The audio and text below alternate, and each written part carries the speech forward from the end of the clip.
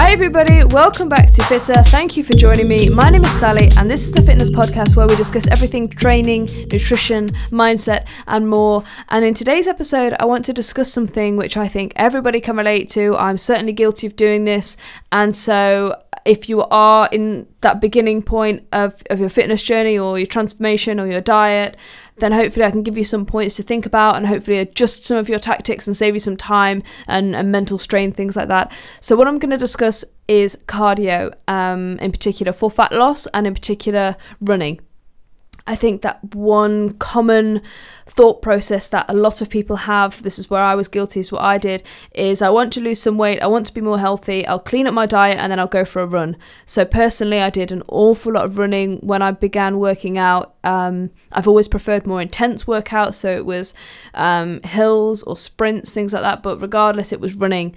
And there are some benefits, there are some less beneficial aspects of running as cardio. There are some alternatives that I'll hopefully touch on. And like I said, if you are thinking about running, hopefully some of these points can help you out. So what we really mean when, in most cases, if you're an experienced runner or you're training for something in particular that's different, but what we're really talking about when most people say, I want to become more healthy, I want to go for a run, what we're talking about is a LISS workout. So that's an acronym. It's low intensity, steady state. So it's fairly self-explanatory. We can all imagine that if we're able to perform a LISS workout for anywhere between 20 and 40 minutes, the intensity and the consistency of that performance would be fairly low. The heart rate would be elevated, but nothing to the point where we're gasping for breath or, we're struggling to move or we're exhausted afterwards. It's something that we would perform for, as I said, between 20 and 40 minutes fairly easily. And so there are benefits of a LISS workout. The benefits are, as the central nervous CNS, central nervous system, is not overly taxed during these workouts, the recovery for them is very short. So we should be able to, if we were at least moderately healthy, be able to perform a LISS workout, let's say for half an hour, at least every single day, and not at the end of the week need to take a rest day. Our muscles wouldn't be sore, we wouldn't be looking, having aches and pains and things like that. So the recovery of a LISS workout should be very short if you're at least moderately healthy, so we can perform them more regularly. The downside is that the calorie burning state that we enter in a LISS workout is minimal. We do not burn many calories when we go for a run. A lot of treadmills or cross trainers, most of the cardio machines in the gym will have a tracker on you telling you how many calories you've burnt, whereas this isn't acutely accurate because it depends entirely on the person on the machine. If you were to go on that machine for half an hour at a medium pace and be able to perform that pace consistently for half an hour, monitor the calories burned, and then once I've explained what a HIIT workout is, if you were to perform a HIIT workout on the treadmill, monitor the calories, it would be much, much higher on the HIIT workout. So leading into that point, the second style of cardio is HIIT, which is high intensity interval training. This is probably common knowledge now. Most of us know, hill sprints and then you wait at the top, or you jog down, then you sprint back up, or you'll do 30 seconds absolutely to the max, and then you'll rest for 20 seconds and then you'll go at it again. That's a high intensity interval training. So we're going full on for a set amount of seconds, and then we take a complete break, and then we go full on again, and we perform that for a certain amount of rounds to complete the workout. As I said, the calories burned during a HIIT workout are much higher than a LISS workout. The cardiovascular system is being taxed much more. The muscular system is being taxed much more, especially if we're performing sprints. The leg muscles, the glutes, the hamstrings, they're all going to be engaged much more than if we're plodding along on the cross trainer, not really involving too much of the body.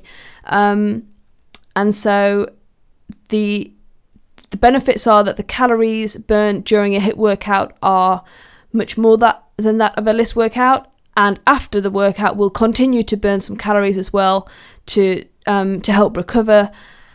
As the CNS system is taxed much higher in a HIIT workout, the recovery of that workout is much longer. So if you were at least moderately healthy, or if you were unhealthy, it might be unrealistic to say we can perform a HIIT workout at peak intensity every single day, or 4 to 5, 6 times a week.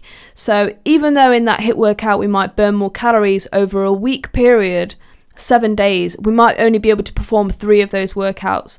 So it depends. That's the pros, that's the cons. Which one is better? If you're able to perform HIIT workout and recover well and perform them consistently, say 3 to 4 times a week, HIIT workouts would be better for fat loss or for weight loss, or essentially creating that caloric deficit because we're burning more calories. However, if your cardiovascular system and your cardiovascular health is below par, if you're a beginner, if you're overweight, if you can't jump around, if you struggle to sprint, you would probably want to start out with a LISS workout, say 5 times a week. That might be an incline walk on the treadmill. That might be a brisk walk, out in the countryside, if you live out in the countryside, or on the streets, taking the stairs.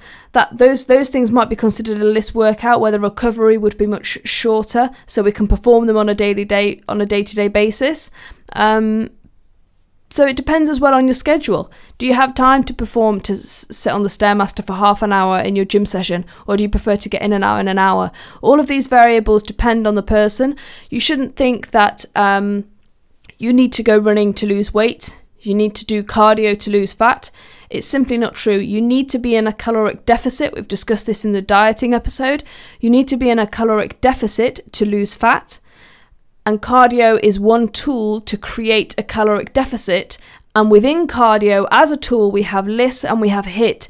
They both burn calories. Some are optimal.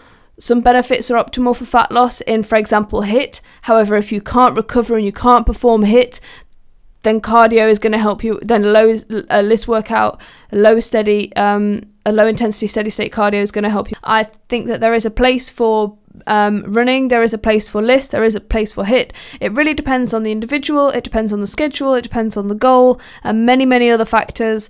So if you are hearing anybody say you need to run to lose weight, you need to do cardio to lose weight, anyone who says you need X to get Y and they don't explore any of the other options or variables, then I would avoid listening to them. There are limitless options, there are so many variables, there are so many different ways to get to your goal within fitness. Everybody is different. What works for you might not work for me, and vice versa. So always consider that when people are talking about fitness, including myself.